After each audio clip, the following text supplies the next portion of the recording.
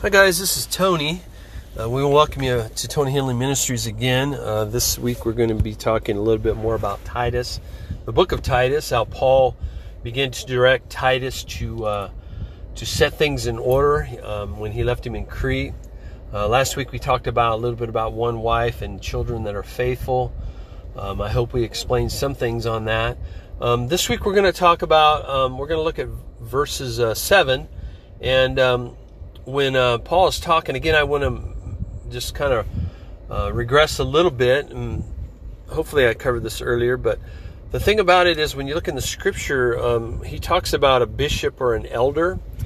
They're both two different positions. They're both leadership positions, but they both have the same qualifications.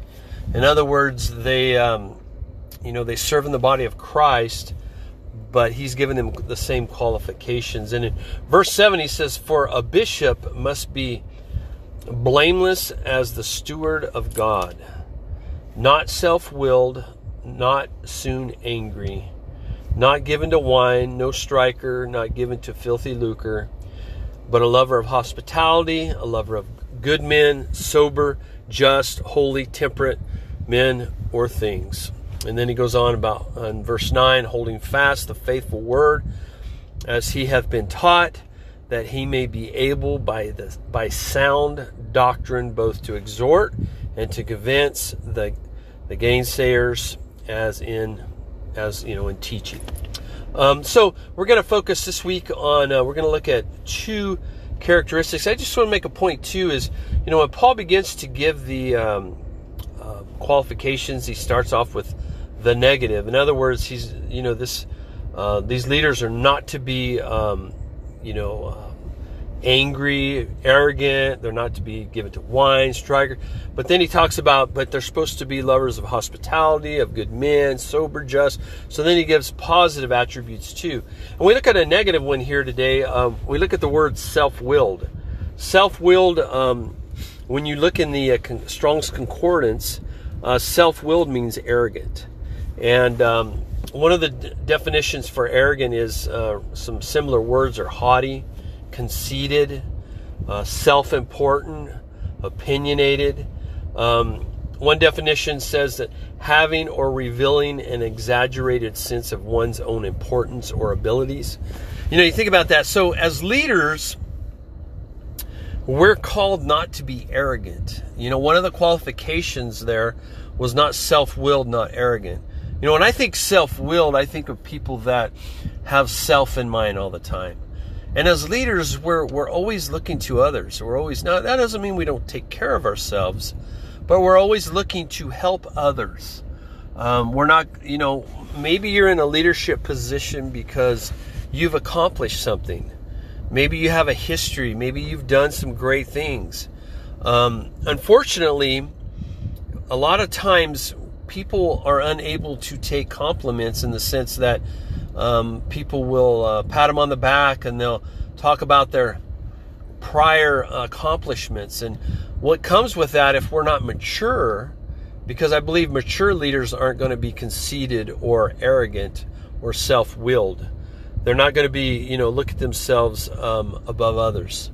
And as leaders, we don't want to ever be arrogant. Years ago when I first got saved, I got saved as a teenager, but I got away from the Lord for about 10 years. And when I came back to the Lord, I was in my mid to late 20s. I was probably 26, 27 years old, and I knew that God had already called me to ministry.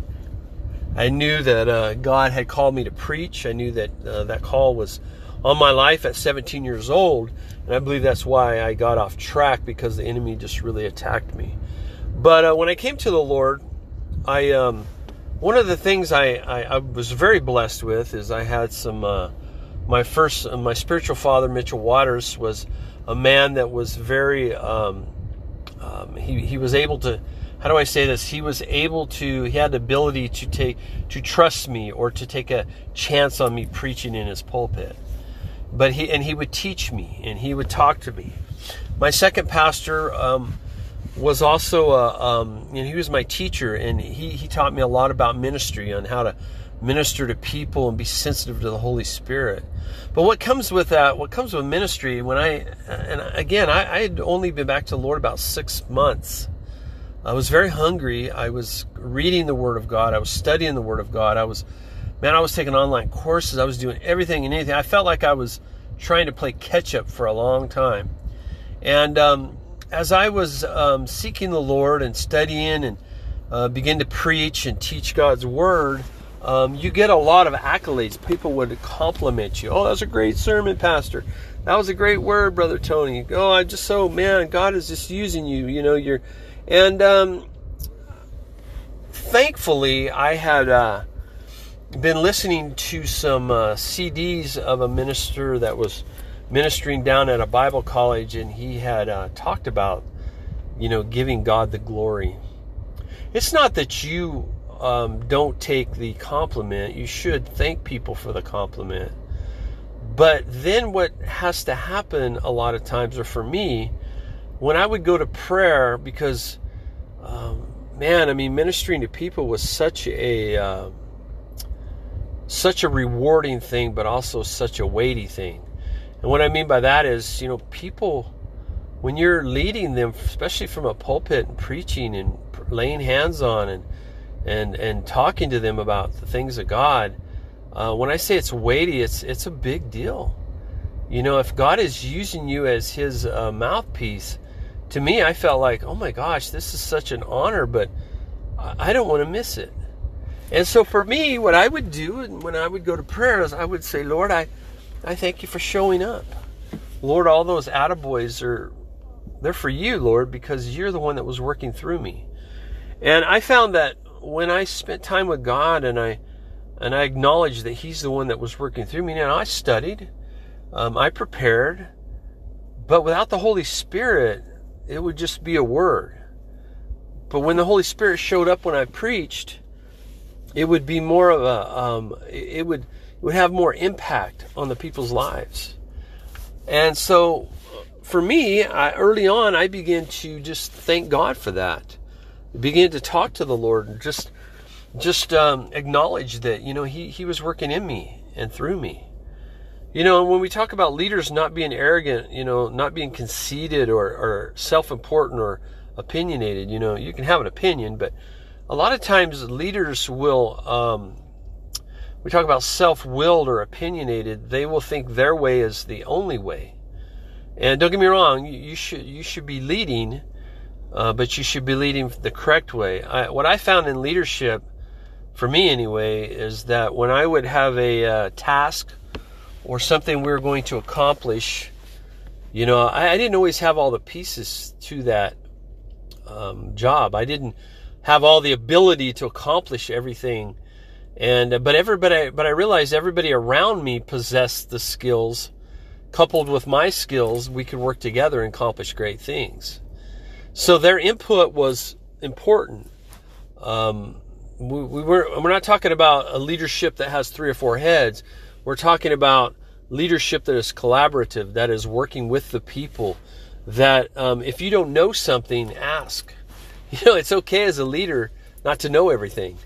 I always used to say, I might not have the answer, but I will find the answer, whatever that looks like, or wherever that is. And so we need to, as leaders, not to become arrogant, not to become this self-willed, haughty person that thinks we're above everybody else. There was a book years ago on leadership that talked about smelling like the sheep. And if you don't walk amongst the people, you don't smell like them. So we just want to, we want to guard ourselves. What does the scripture says? It takes, a man, when he thinks he stands, takes heed lest he fall.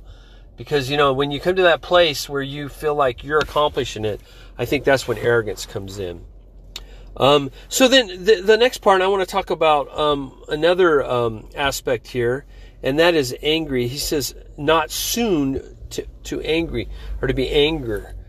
Strong says that means to, not to be prone to anger. The thing about it is there's a lot of times we act like anger is not a legitimate emotion. Well, he was angry, man. He's an angry person. and we dismiss them. But the reality is anger is a legitimate emotion, but the Bible says be angry and sin not. We got to not be quick to anger towards people. The thing about leadership, people will let you down. Circumstances will shift on you where you thought you were going to, the ship was going to go a certain way, and then something else came up and it went a different way.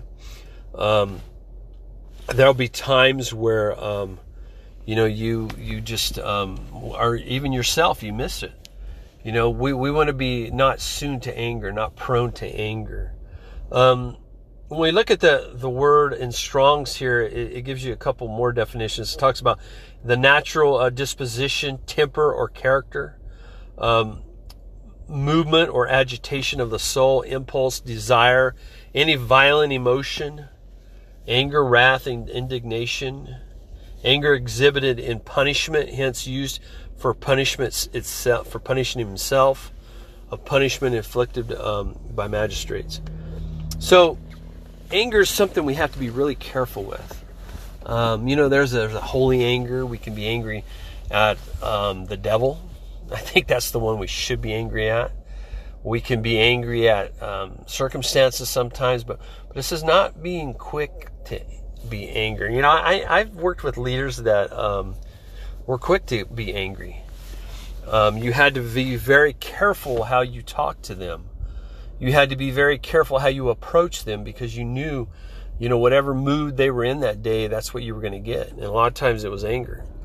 The thing is as leaders, we can't be prone to anger, to lash out at people. And one of the things I want to say about anger too is, a lot of times as leaders, if we get angry towards somebody, a lot of times we'll take it out on them in other ways. Maybe we'll not promote them, or maybe we'll not support them in whatever cause they're trying to accomplish.